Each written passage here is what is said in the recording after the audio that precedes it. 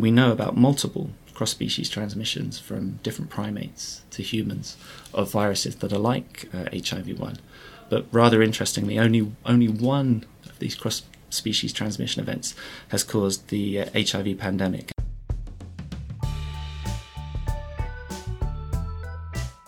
You're listening to Contagious Thinking, the podcast from the MRC University of Glasgow Centre for Virus Research, brought to you by our very own staff and students.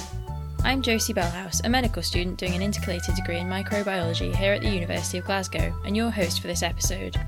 As part of my undergraduate honours project, I'm working with the CVR to produce accurate, engaging and fun science communication tools, like the podcast you're listening to.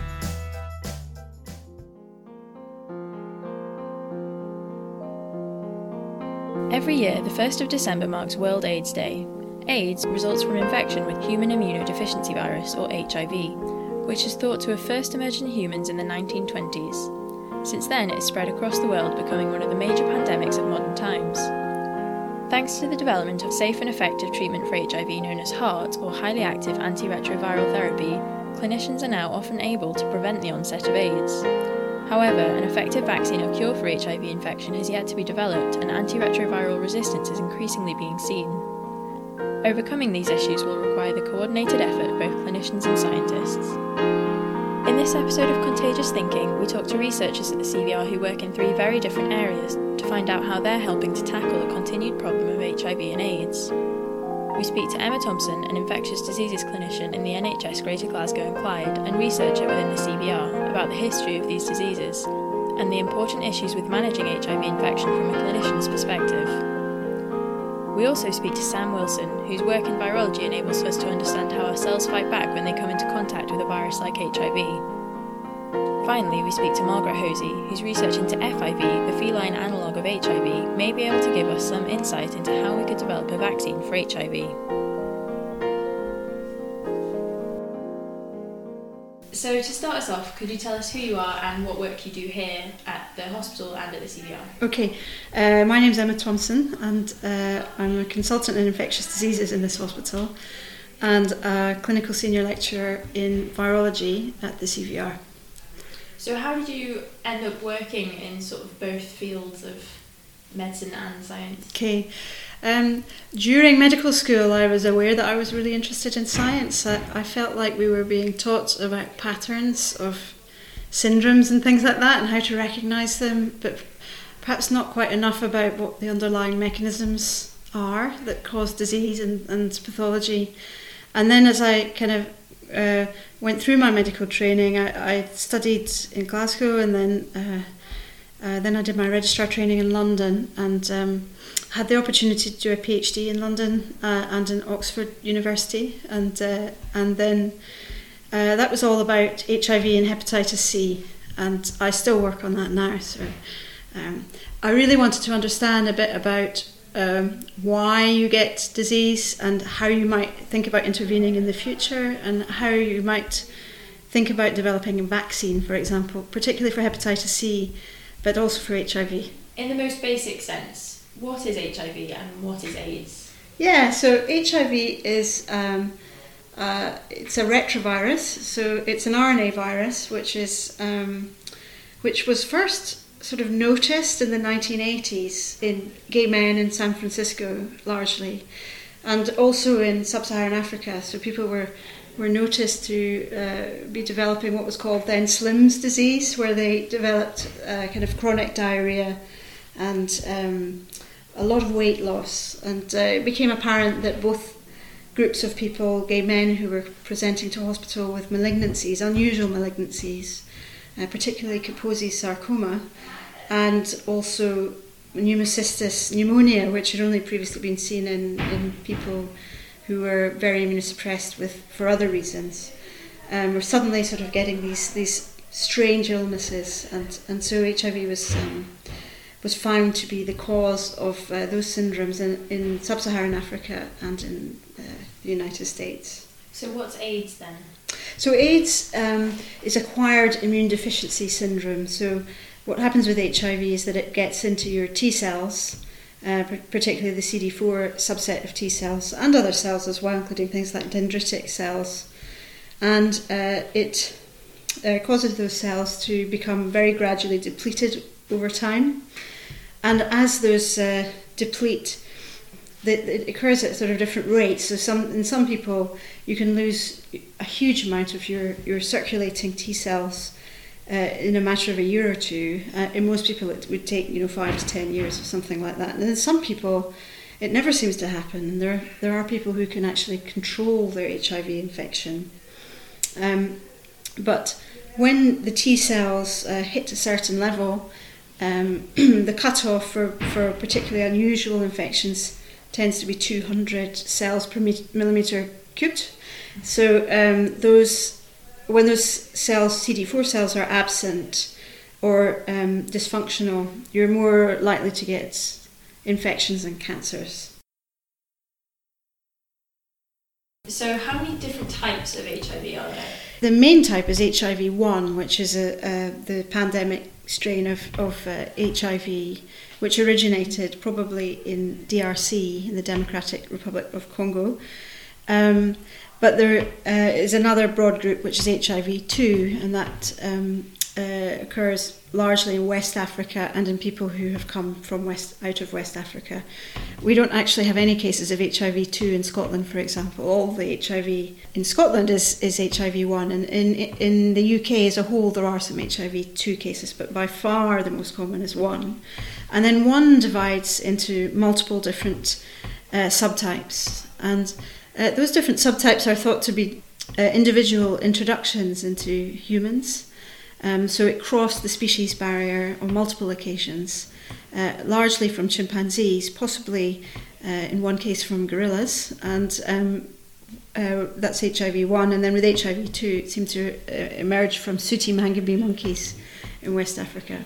Is there any difference in the clinical presentation or the clinical management of the two types? HIV-2 tends to be a little bit milder, so people don't tend to progress towards AIDS quite so quickly with HIV-2, but otherwise they're very, very similar. The treatment is a bit different as well, so some of the drugs that we use for HIV-1 don't work with HIV-2 actually, but the syndrome is very similar.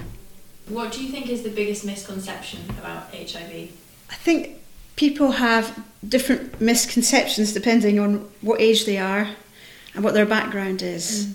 Mm-hmm.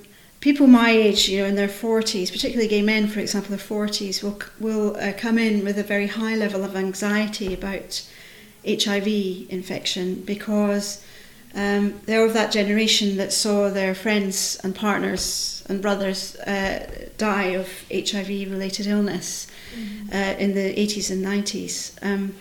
And so there's a disproportionate level of anxiety there, perhaps, from that group of individuals, and that we now tell patients that their outlook is pretty much the same as anyone else, as long as they take their medication.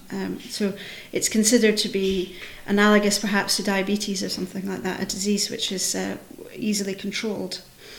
What we see from younger patients, though, can actually be quite often a bit of perhaps not quite enough anxiety about it, and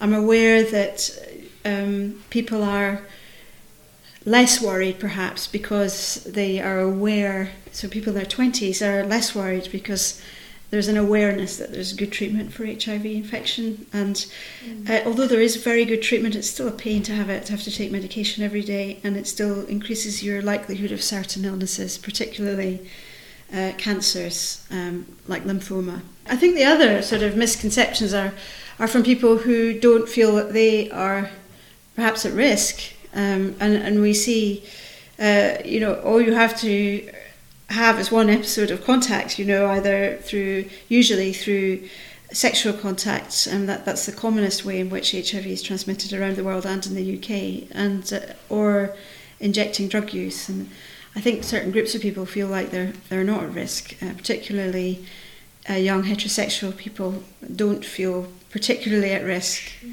And I think that's a misconception, because it just takes one infected person to transmit it to you, and you don't ever know who that is. What are the major challenges of treating a patient with HIV as a clinician? So we see people in kind of two different ways. So we see a lot of people who come in for screening and are picked up quite early as being HIV infected, and those patients are incredibly easy to sort out. That's very straightforward, and usually requires a sort of occasional outpatient appointments for medication, and that's about it. And then we still see people coming in with advanced infection with AIDS, either presenting perhaps with pneumocystis pneumonia, or with cancers, and sometimes with tuberculosis. So those are the sort of common ways in which we see people coming in. Occasionally also with meningitis, particularly cryptococcal meningitis, which is a fungal type of meningitis which occurs very classically in HIV infection. That group of patients are much more difficult, but the outlook is very good as long as we can get control of the HIV and start repairing the immune system with antiretroviral therapy. But what we find is that it takes time to cycle through quite often 2 or 3 different serious infections, for example toxoplasmosis and pneumocystis pneumonia or something like that, until perhaps 3 or 4 months have passed and the immune system has been repaired. So, and in fact, when we repair the immune system, that can cause problems in itself. So the increased surveillance by T cells can actually cause pathology, and people get something called IRIS, or immune reconstitution syndrome, where we actually have to dampen down the immune response with steroid treatment to stop it going too high too fast. So your work also focuses on HIV and hepatitis C co-infection. So how did you end up working on that specifically? So I was always quite interested in hepatitis C infection and in HIV as well. And when I was working in London in the early 2000s, we noticed that there were a lot of patients who were HIV infected coming in with deranged liver function. And we realised that they were acquiring hepatitis C infection as a new infection and acquiring it sexually. And it was always considered to be an infection that wasn't easily transmitted in that way. And I realised at the time that cohort of patients, because they'd had lots and lots of blood tests carried out sometimes over up to 10 years or so, and that we stored those blood samples from those patients, we would be able to nail down when they got infected and use those blood samples to look at how the immune response works against hepatitis C infection during the early stages of infection, in order to try to understand why some people spontaneously clear the infection and other people go on to progress to chronic infection and develop things like liver cirrhosis and cancer. Okay, so why is it important to study HIV and HCV co-infection? What we know about co-infection is that if you have HIV, your hepatitis C is far more likely to progress. And because both viruses are acquired through the same route, it's quite common to see co-infection. It's not at all uncommon. So usually we see people with hepatitis C first and then HIV, but sometimes we see it the other way around as well, like with this cohort that I just described. If you have HIV and hepatitis C, your hepatitis C is likely to progress much more rapidly. You're more at risk of cancer and you're more at risk of cirrhosis of the liver. And presumably that's to do with your impaired CD4 response. So you've recently been involved in publishing a case report on drug-resistant HIV. So the most common type of drug resistance most people will have heard of is antibiotic resistance. So does the antiretroviral resistance occur in the same kind of way? Yeah, antiretroviral resistance is common, and it occurs in the same sort of way. RNA viruses, like HIV, they replicate really rapidly. And every time they replicate, every new virus will have an abnormality or a mutation in the genome. So very quickly you start acquiring lots and lots of mutations in the genome, some of which result in resistance to antiretroviral medication. And if you are not good at taking your medication, so if you take it kind of on and off, that's actually for us the worst case scenario. We advise patients to either be off it or be on it, but don't be in between, because you develop resistance quite rapidly, particularly, for example, to lamivudine, which only requires one mutation, the M184V mutation, to cause quite high-level resistance. And there are some people now acquiring HIV which is actually resistant to at least one member of just about every class of antiretrovirals that we have. So resistance is definitely a concern in HIV. We haven't seen it rise to huge levels at the moment, but it's something that will have to be monitored really carefully. What is HAART, and how does that help address, or how does that help combat antiretroviral resistance? So HAART stands for Highly Active Antiretroviral Therapy, and what that means is when HIV was first discovered, people were given AZT initially, and it kept them alive perhaps for an extra few weeks. And then we realised that the virus became resistant, and so a second agent was added in, initially DDI, and people were given 2 drugs at a time, and that seemed to prolong people's life perhaps for months. And then in the mid-90s, protease inhibitors came along, and very shortly afterwards, NNRTI inhibitors came along, and we realised that the combination of 3 drugs would help to prolong someone's life indefinitely.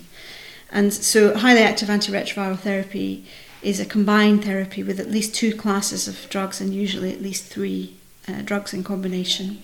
They work by interfering with different bits of the viral life cycle. So the first ones inhibit reverse transcriptase, so the nucleoside reverse transcriptase inhibitors, or the nucleotide reverse transcriptase inhibitor drugs inhibit reverse transcriptase in a competitive fashion. The NNRTIs, so the non-nucleoside reverse transcriptase inhibitors, bind to they're not competitive, they're non-competitive inhibitors. And then the real revolution in HIV came with the protease inhibitors, which inhibit viral protease. And we now have other classes as well, so we have entry inhibitors and integrase inhibitors. I think integrase inhibitors are another major step forward, because they inhibit the enzyme that allows the virus to insert itself, the proviral DNA, into your own chromosomes. So we very often use integrase inhibitors nowadays first line. So theoretically, if the virus has a mutation which allows it to overcome one kind of medication, you've got sort of similar. Exactly. Yeah, we've got more than 20 different medications for HIV, and they usually it would be very uncommon. I don't think I've ever seen a patient where we haven't had a combination that actually controlled their infection at least adequately. So some patients who are very non-adherent and build up a lot of resistance over time, those particularly tend to be people who are injecting drug users who find it difficult to sort of remember to take it all the time and don't always attend the hospital appointments and so on. We do see an accumulation of resistance in those patients, and certainly the types of treatment we give gets ever more complex. So if I diagnosed you with HIV today, you'd almost certainly be given 1 tablet once a day, which would have 3 medications in it.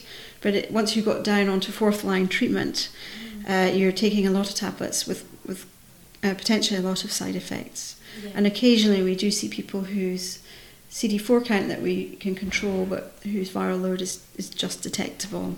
So is drug-resistant HIV transmitted? Yeah, it does happen. Thankfully,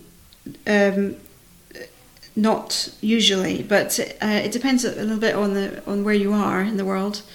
In London, for example, up to 10% of new infections have got some sort of drug resistance.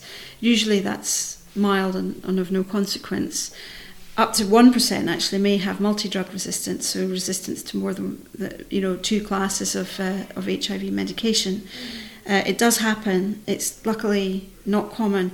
In Glasgow at the moment, we're having a big outbreak of HIV. We've had more than 70 cases in the last year or 2 in the east end of the city.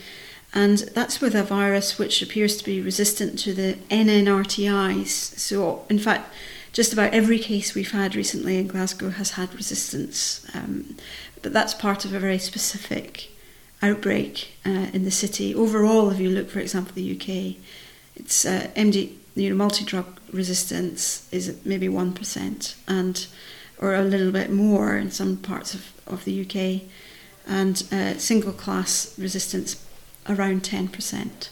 What would it take to eliminate the HIV and AIDS pandemic? Yeah, I think so. First of all, I think elimination of the pandemic is possible. I think that resource needs to be concentrated in particularly sub-Saharan Africa, but also Southeast Asia, where there are unacknowledged large numbers of people living with HIV. And it's a pandemic, so it will require a global effort. But sub-Saharan Africa in particular lacks resource. Some countries have really been flagship countries. South Africa, for example, Uganda, Botswana, places like that, Malawi, have got good HIV control programs. Still, however, the majority of people with HIV in sub-Saharan Africa are not on treatment, but in some of these countries more than 50% are, so there are certain countries that are making great progress. I think we need to get people on treatment, and we know that when people are on treatment and have an undetectable viral load, they're incredibly unlikely to transmit the virus, even if they don't use condoms or other precautions. So treatment is important. A vaccine would really help, but the vaccine field has been, slow, unfortunately. And I think it's possible that, so we now need to be looking at other ways of potentially curing HIV rather than controlling it with treatment. There are various studies going on to try to do that with a variety of different sort of approaches. But some of the barriers include the fact that the virus isolates itself in sanctuary sites in the body, which are difficult to access with treatment, and also this big problem with integrated proviral DNA, which sits in your own genetic material. So those are we need better treatment, we need curative treatment, and a vaccine would really help. Okay, and what are you working on at the moment, and what are you planning on working on in the future? So I'm working on the early immune response to hepatitis C infection, and trying to understand why some people spontaneously clear the infection. In the patients that I follow, 40% of people actually clear the virus on their own without treatment, while the other 60% don't do that. And I think that the reason for that is down to T-cell responses, so how well your T-cells work and target different bits of the virus. And also B-cells are important as well, so antibody-mediated responses, which tend to target the envelope, the outer part of the virus. So that's my main work, and that's funded by the Wellcome Trust. I've two strands in the laboratory, so the other side of what we do is all about emerging viral infections. And we have a program in Uganda where we're looking for viral causes of undiagnosed fever in 3 different parts of Uganda.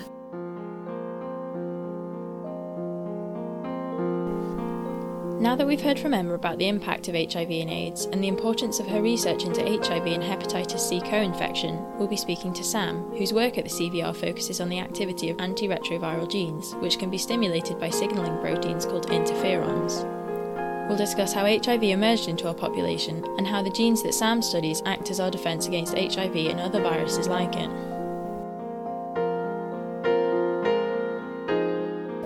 So, to start us off, could you tell me who you are and what work you do here at CVR?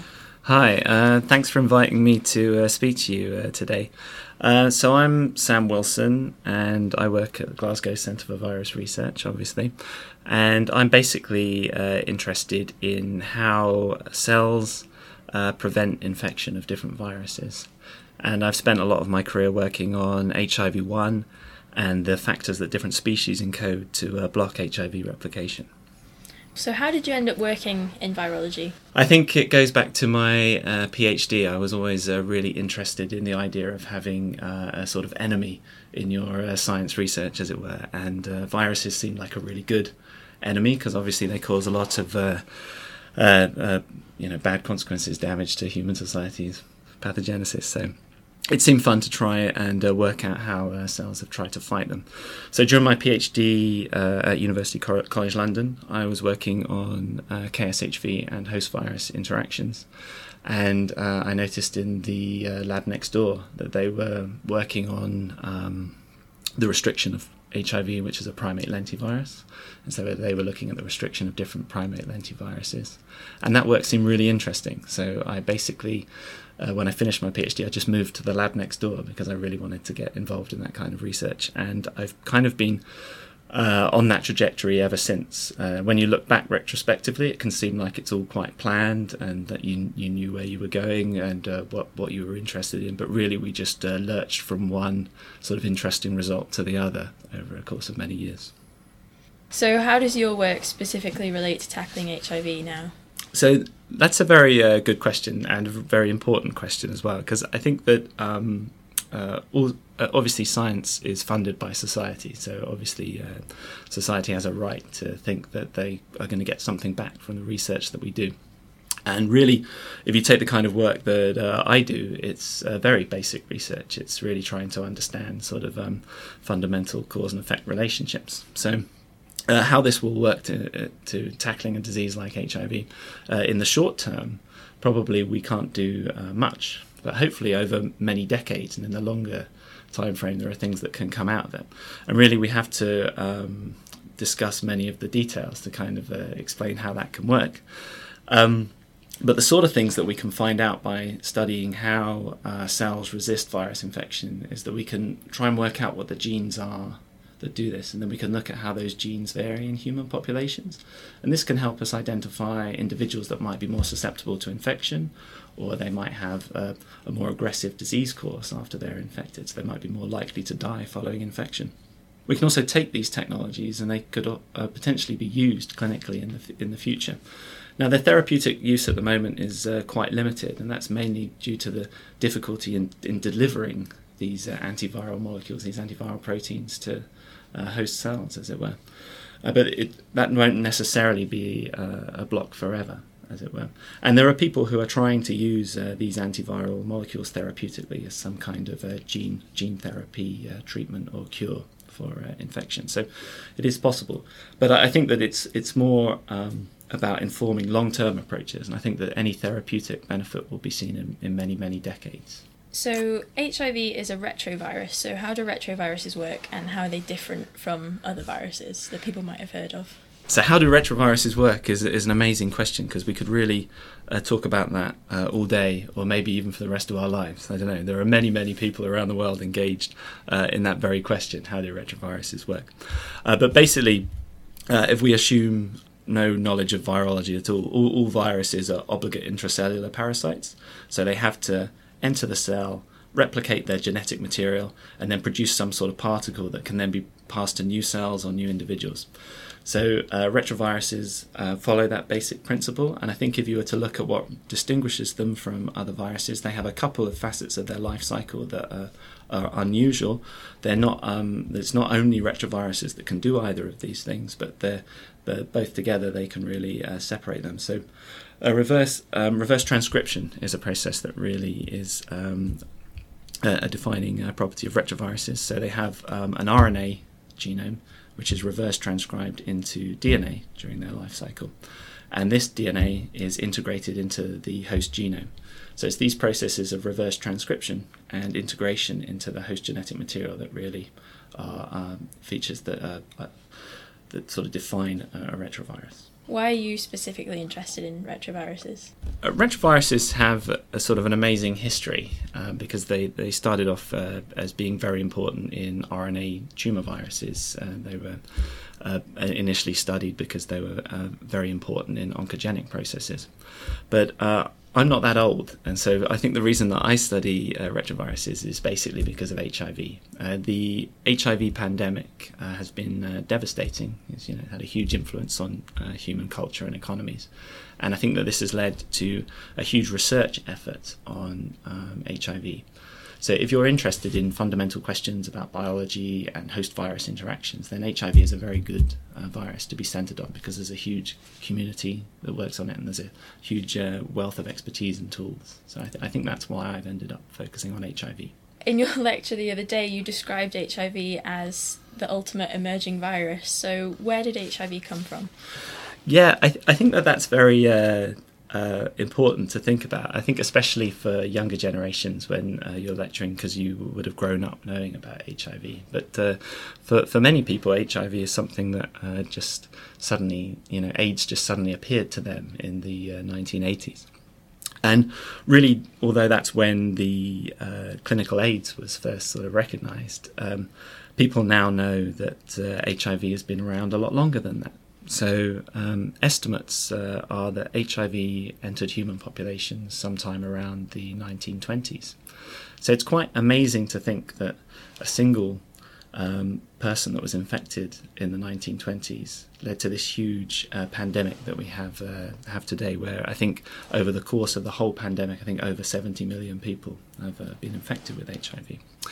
So how this first person became infected, so that's obviously quite an interesting and fundamentally important question. And really, that person, the first person that was infected, would have been infected from a cross-species transmission, a cross-species infection event. And our best guess is that this came from transmission from the bushmeat trade.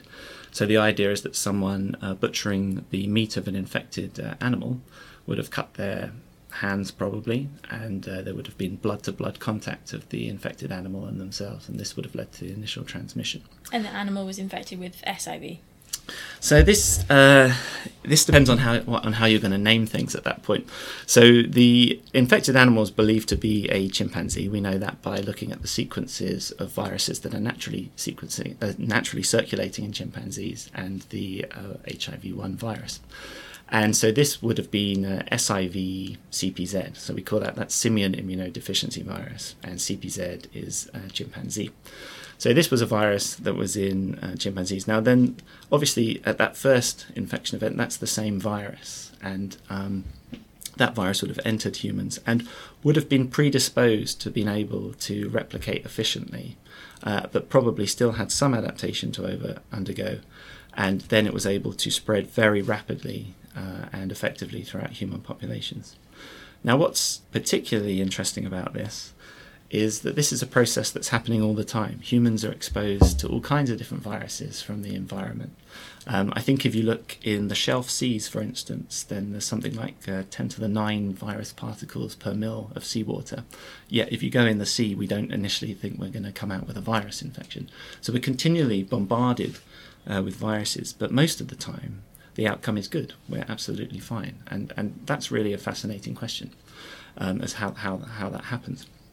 But in the case of HIV, we've been exposed to viruses that are like HIV continually, probably for a very, very long period. And we know about multiple cross-species transmissions from different primates to humans of viruses that are like HIV-1. But rather interestingly, only one of these cross-species transmission events has caused the HIV pandemic and AIDS. And so that's quite a remarkable and interesting event. You mentioned the steps that the virus has to overcome to be able to infect other humans once it's spread to a human host. So what are the steps that it would have to overcome? I think you can broadly, as long as you assume that a species or an individual is actually exposed to the infectious agent, then the things that have to happen can be broadly put into two camps. And the way I think about these are there are things that the virus needs to go about its daily business, to complete its life cycle and make new infectious particles. And then there are the things that the host is deploying to try and block this virus. And so the virus needs to be able to utilize the machinery of a new host, and it also needs to evade or counteract the defenses of the new host. So you can think about those as two separate things. So if we consider the first, which is the things the virus needs, this means that if you're similar to another organism, it's much easier for the virus to cross this species boundary, because our genetic makeup for example, is very similar to the genetic makeup of a chimpanzee. So most of our host proteins have a very similar sequence to the proteins of a chimpanzee. So if a virus was using a chimpanzee protein, then it's very easy for that virus to then use a human ortholog of that protein. So in that way, it's easier for a virus to jump from one similar organism to another similar organism, or at least that's the theory. In terms of the other arm of this, we have so those, the scientists, we call those dependency factors. The other arm of this would be resistance or restriction factors deployed by the host, and also other immune processes. So here it turns out that primate cells are loaded with an arsenal of defences to viruses. And HIV, like any virus that was to cross a species barrier, must overcome these antiviral defences. And there are many different and exciting ways in which this could be done, but it depends about how much time we've got to talk about them. So there are some defences that are only triggered once a virus enters a cell, but our cells also have some defences that are there all the time anyway, which you refer to as genome-encoded antiviral defences. So could you tell us a little bit about those?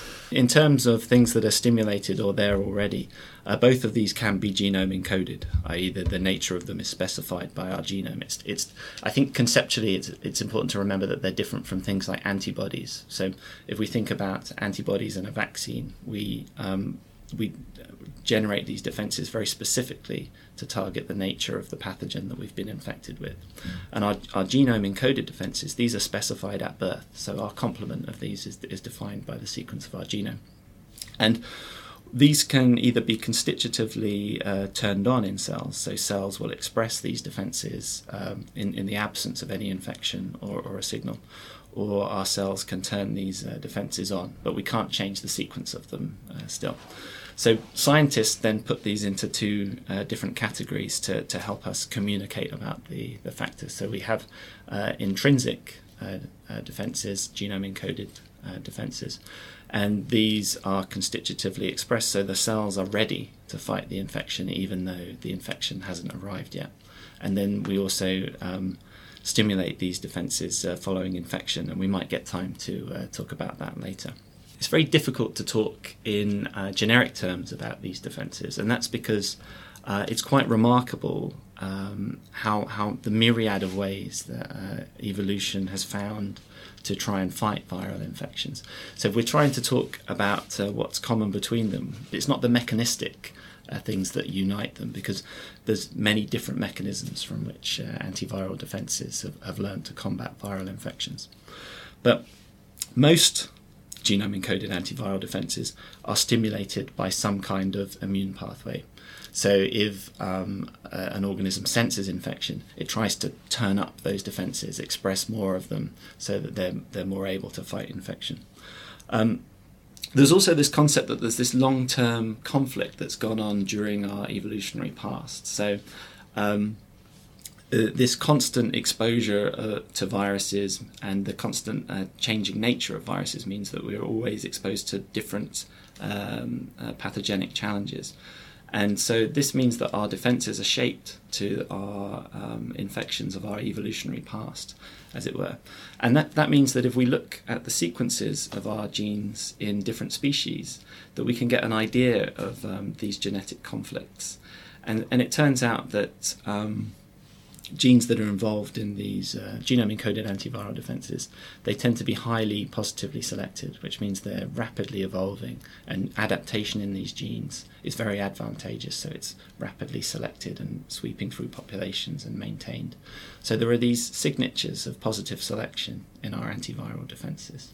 So how does the interferon system come into our sort of set of antiviral defences, and is there a way that you could you briefly explain what it does? I alluded to earlier that our genome-encoded antiviral defences tend to be stimulated by immune responses, and one of the key ones of these is our interferon responses. And so interferon responses are a very early and generic response to an invading pathogen. So they're not very specific. We turn on the same genes regardless of the pathogen. with some caveats. But the way that this works is that cells are able to sense viral or infection or the infection with other pathogens. And they respond by secreting interferons. And when we're thinking of viruses, type 1 interferons are the main antiviral cytokines. And the interferons are secreted, they initiate a signaling cascade, and this leads to the upregulation of literally hundreds of different genes, and we call these interferon-stimulated genes. So if you think about this, the cells, they're sensing an infection, they're secreting this molecule, and that's telling themselves and the cells around them to basically turn up the levels of their antiviral defenses. It's sort of a get ready, you're going to be infected signal. And so we can use this feature of genes, so we know that antiviral defenses tend to be stimulated by interferon, and we can use this as a way to try and find the genes that are inhibiting a given virus. And that's actually one of the main techniques that we use in our lab. We assemble large libraries of the genes that are stimulated by interferons, and we test them in isolation against different viruses to try and identify the proteins that are inhibiting a given virus. So can you use those ISGs that you found to look at a range of retroviruses, or? I think that one of the sort of most amazing aspects of the interferon response and of ISGs is that they're telling us about our evolutionary history of infections, as it were. So really, we can use ISGs to look for inhibitory interactions against any viral pathogen, I think, and against really any pathogen that was intracellular. So I think that if you're very interested in these genome-encoded antiviral defenses, which I am, then it's a very natural thing to try and apply these kinds of technologies to as many viruses as you can. And indeed, we do that. We try and collaborate with people who are interested in different viruses and try and apply that technology to their virus of interest and see if the paradigms that have really come to light through studying HIV restriction are recapitulated in other host viral systems. What are you planning on working on in the future? So I was always, the way I got into this, as I said at the beginning, is we started studying these proteins that were able to block the replication of HIV and related primate lentiviruses. Now, during the course of this work, other people were working on a multitude of different aspects of HIV and AIDS, and it became increasingly clear that there was a big involvement with the interferon system, not just in protecting species from infection, but also protecting a given species from a virus that was actually circulating in that population. So it doesn't protect that species or population from infection, but it nevertheless has an important role. And mainly this is focused on HIV. So even though our host interferon responses do not prevent HIV infection or from at a population level, or clear HIV-1 infection once we're infected, it seems that when you do the numbers, that a lot of the time the interferon response might be blocking a lot of the transmitted HIV. So it turns out that if you, in experimental models of HIV and AIDS, so if you look in macaque models with SIV macaque and rhesus macaques, that if you treat macaques with interferon, then they become very resistant to an SIV mac challenge.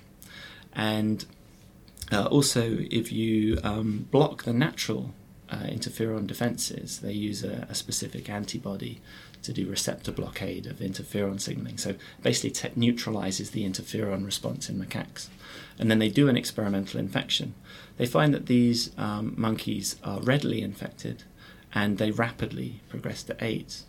So it seems that the interferon response, although it's not protecting humans really from HIV, it's nonetheless playing an important role in maybe stopping some transmissions and shaping the subsequent HIV-1 pathogenesis.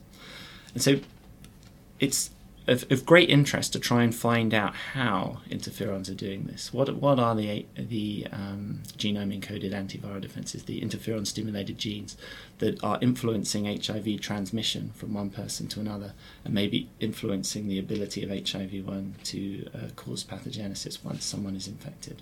So I think that these are an important these are important questions that people working on antiviral defences to HIV-1 are sort of moving on to try and address now.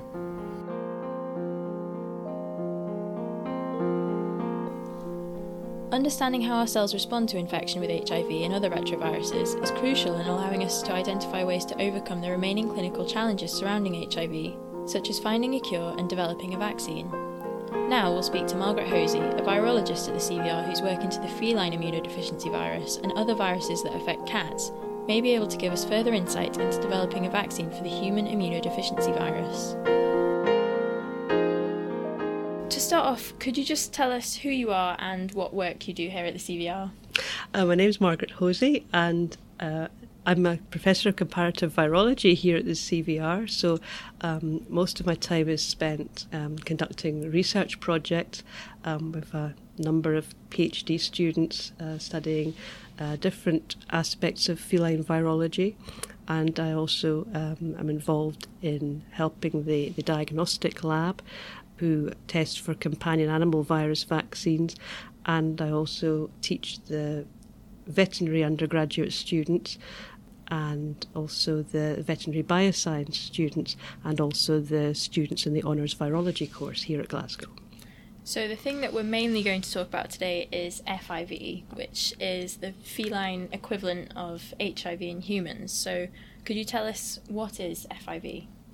Well, feline immunodeficiency virus was first discovered in 1986 in California by Niels Petersen and Janet Yamamoto, and that was just at the time when I was looking for a PhD. So when I started my PhD on feline immunodeficiency virus, there was just the one paper to refer to, which was the discovery of FIV, and it was reported in Science in 1987.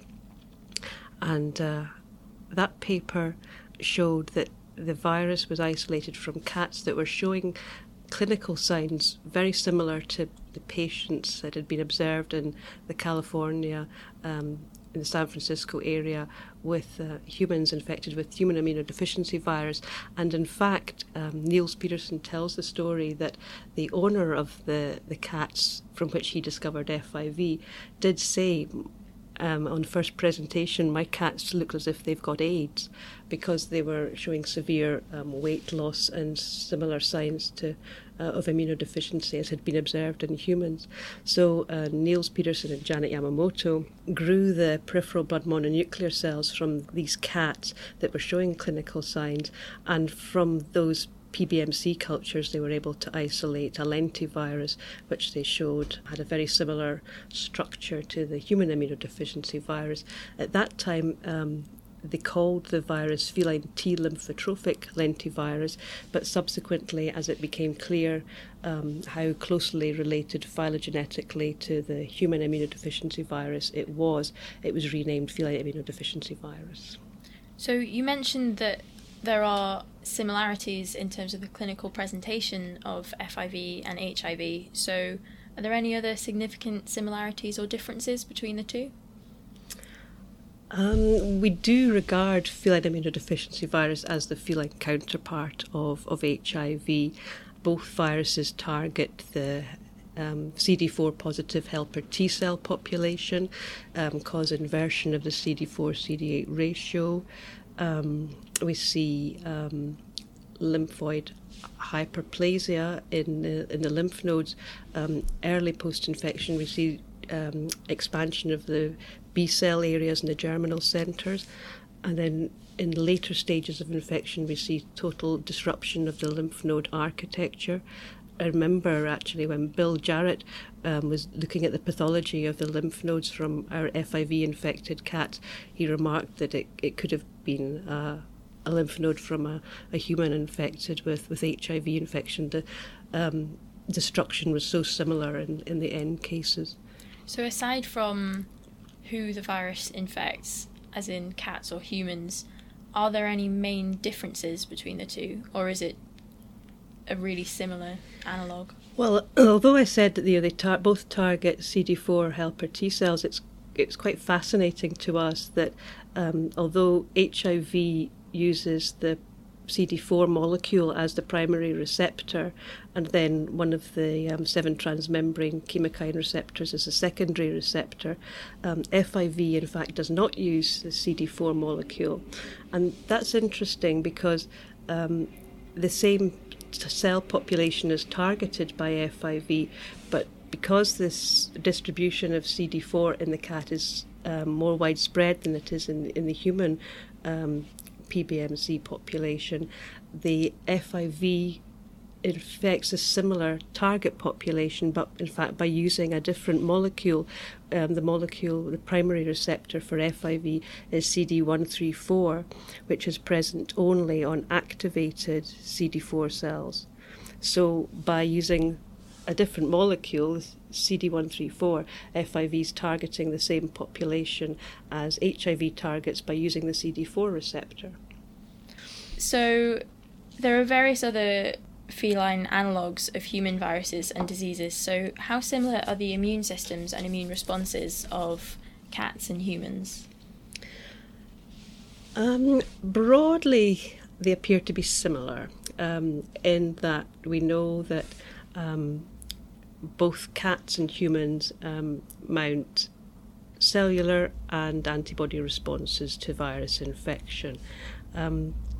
We've looked initially, when we were developing diagnostic tests for FIV, actually, we consulted with colleagues in the Glasgow virology unit who were diagnosing HIV infection and by immunoblotting to look at the serological response to infection. And it was remarkable how similar the responses were between the humans and the cats. Occasionally we would see cats that had responses to just one of the viral proteins, often P24 on its own. And in discussion with our medical colleagues, we were able to determine that was likely to be a non-specific immune response because there are a lot of other proteins migrating at about that molecular weight, and so we set criteria for the positive diagnosis of FIV infection, and that was that there should be at least 2 bands visible by immunoblotting. So if P24 antibodies in conjunction with, say, the precursor P55, and sometimes we would see evidence of anti-envelope antibodies, but a single antibody reactivity, say only P24, we would regard that as inconclusive outcome. So from that point of view, really quite similar.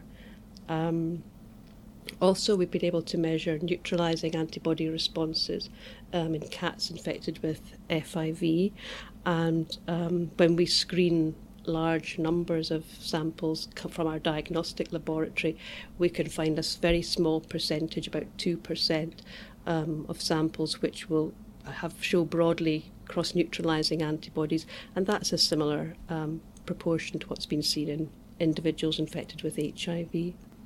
We can also measure cellular immune responses, and although we can detect epitopes on the envelope glycoprotein that are the targets of cytotoxic T cells, we aren't able to define the MHC-restricted epitopes that have been identified for HIV infection because we haven't got that depth of knowledge on the feline immune system.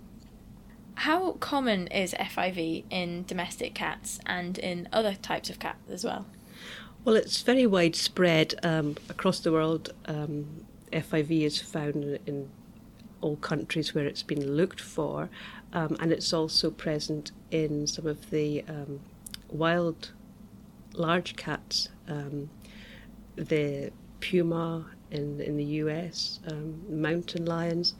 We find lion lentivirus in African lions, although as yet it's not been identified in Asian lions.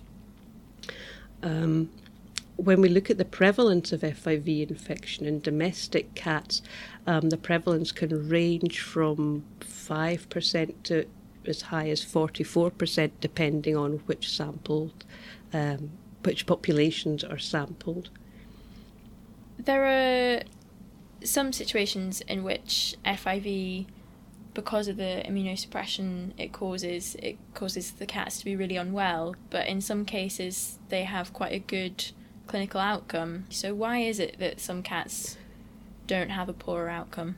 That's true. We've seen quite contrasting clinical outcomes, and we actually carried out a study looking at 2 different groups of FIV-infected cats, and the reason for this was because there had been quite conflicting reports in the literature of the prognosis for cats with FIV infection, whereas some papers had suggested that cats would, after a short latent period or a several year latent period, develop severe clinical signs and have to be euthanized. In contrast, there were other reports, and so I particularly can think of one household where the cats that were infected with FIV appeared to live longer than the cats that were not infected with FIV. So we thought, would we be able to look in a larger group to determine the prognosis for FIV-infected cats? So we studied 2 groups of infected cats. One group was a group of cats in a large multi-cat household, which had unrestricted access to each other. They were quite overcrowded conditions. And in the second group, they were cats that were following the diagnosis of FIV infection. They were homed in households with either single cat households or households with only 1 or 2 cats. And we saw strikingly different outcomes. In the group where the cats were housed in groups of 1 or 2, we didn't see any signs of immunodeficiency in the 17 cats that were monitored, and we only saw 1 death in that group of 17 cats.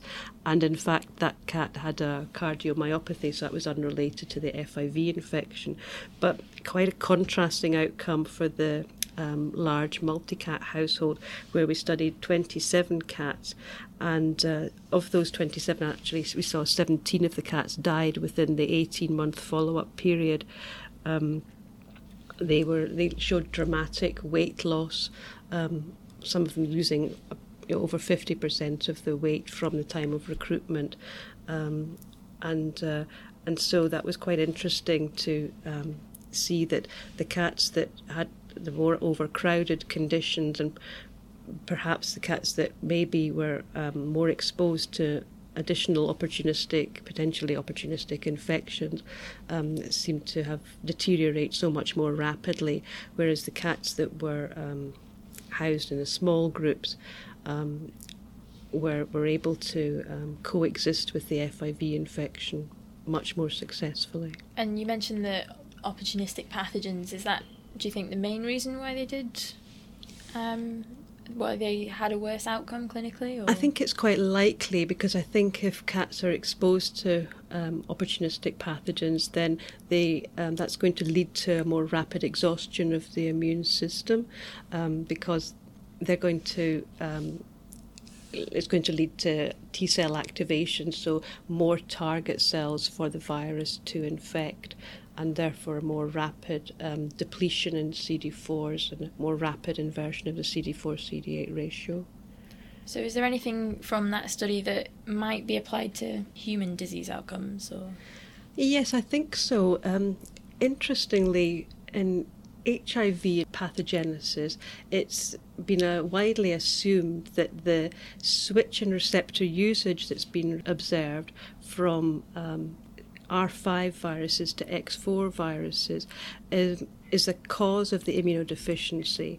It was assumed that when viruses that use CXCR4 emerged, that coincided with the development of immune deficiency, and so it was thought perhaps to be the cause of immune deficiency. But I think our work with the cats has suggested that where we also see a switch in receptor usage, although all FIV isolates use CXCR4 and none use CCR5, but we do see a switch in how viruses interact with the primary receptor CD134.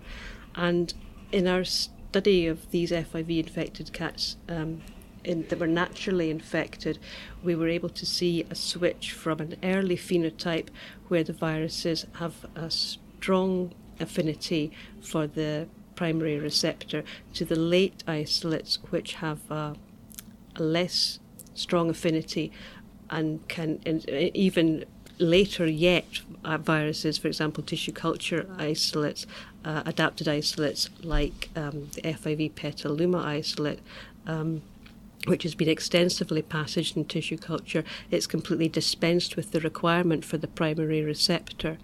And so looking at this household of naturally infected cats, we saw a switch in receptor usage that was almost a prognostic indicator, since when we compared the cats that remained alive for the duration of the study versus those that died, we saw that the cats that died were more likely to have the late receptor phenotype, and the same correlation was seen whether we compared sick and healthy cats or cats who'd maintained their CD4, CD8 ratios, compared to those where there's dramatic decline in CD4 population. So our data suggests that the emergence of the late phenotype isolates, rather than being a cause of infection, however, appears to be more of a consequence of infection,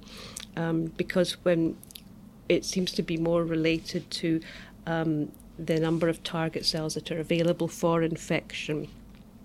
So when we looked at tissues stored from cats infected longer term with FIV, we could see that with the shift in receptor usage, we see a shift in compartmentalization of the virus. And I think this has implications for how we interpret the role of the receptor switch in pathogenesis.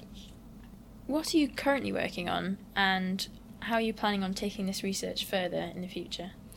Well, I think these findings with the receptor switch are of relevance for vaccine development. There is a vaccine available. In fact, the only lentivirus vaccine that's commercially available is the Filovax FIV vaccine. It's available in the US, Australia, Japan, and New Zealand. We've only been able to study it in field cases by looking at cats from those countries. The vaccine's not available in Europe. How does the vaccine work? That's a good question. We know that vaccination leads to the induction of neutralising antibodies and also to robust cellular immune responses, but we are not able to identify the correlates of immunity. We have collected samples from vaccinated cats from Australia, from our colleagues in the University of Sydney, and in one cat we were able to isolate FIV, so the vaccine is not 100% protective. Some cats that are vaccinated have become infected, and it was interesting to examine molecularly the sequence of the envelope glycoprotein from that vaccinate who had become infected following vaccination, because interestingly the phenotype of the virus that was infecting that cat was the early phenotype, which is consistent with our hypothesis that the early phenotype viruses are more likely to be transmitted. And so we think it's important that vaccines should be designed to target the early phenotype viruses as opposed to the late viruses that perhaps had been thought of as being the cause of immune deficiency. We think it's important to target the early isolates that are more likely to be transmitted. How applicable is the FIV vaccine to the development of an HIV vaccine? Well, I think it's very encouraging that we do see a level of protection with the FIV vaccine. I think for the HIV vaccine field has had a massive effort put into it. And the most successful vaccine to date would be the RV144 trial that was conducted in Thailand that showed 30% protection.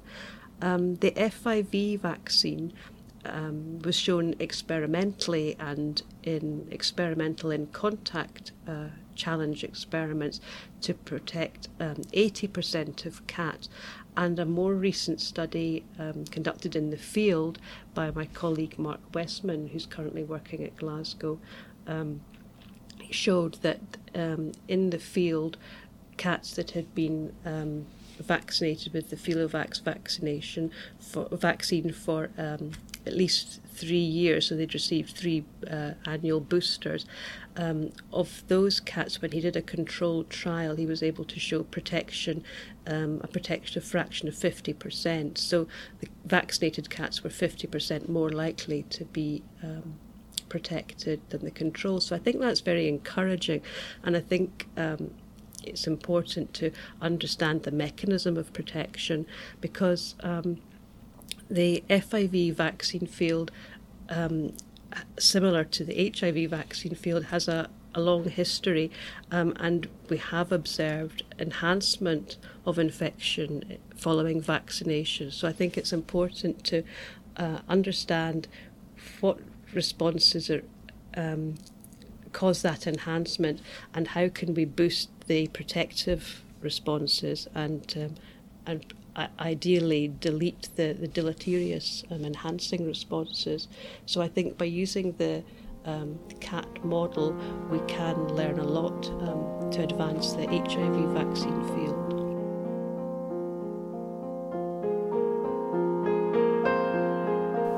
At the end of last year, there were an estimated 36.7 million people living with HIV worldwide, and it's hoped that research like that being undertaken at the CVR will be able to contribute to our understanding of the virus and reduce the impact of HIV infection for individuals as well as at a population level. Despite the steps that have already been made in developing pharmacological therapies for HIV, there are still many obstacles to overcome, such as tackling antiretroviral resistance and finding a safe and effective vaccine and cure. You've been listening to Contagious Thinking, the podcast from the CVR. We'd like to thank Emma, Sam and Margaret for giving us their time to tell you about their work here in Glasgow, and we hope you've enjoyed it. I've been Josie, thanks for listening.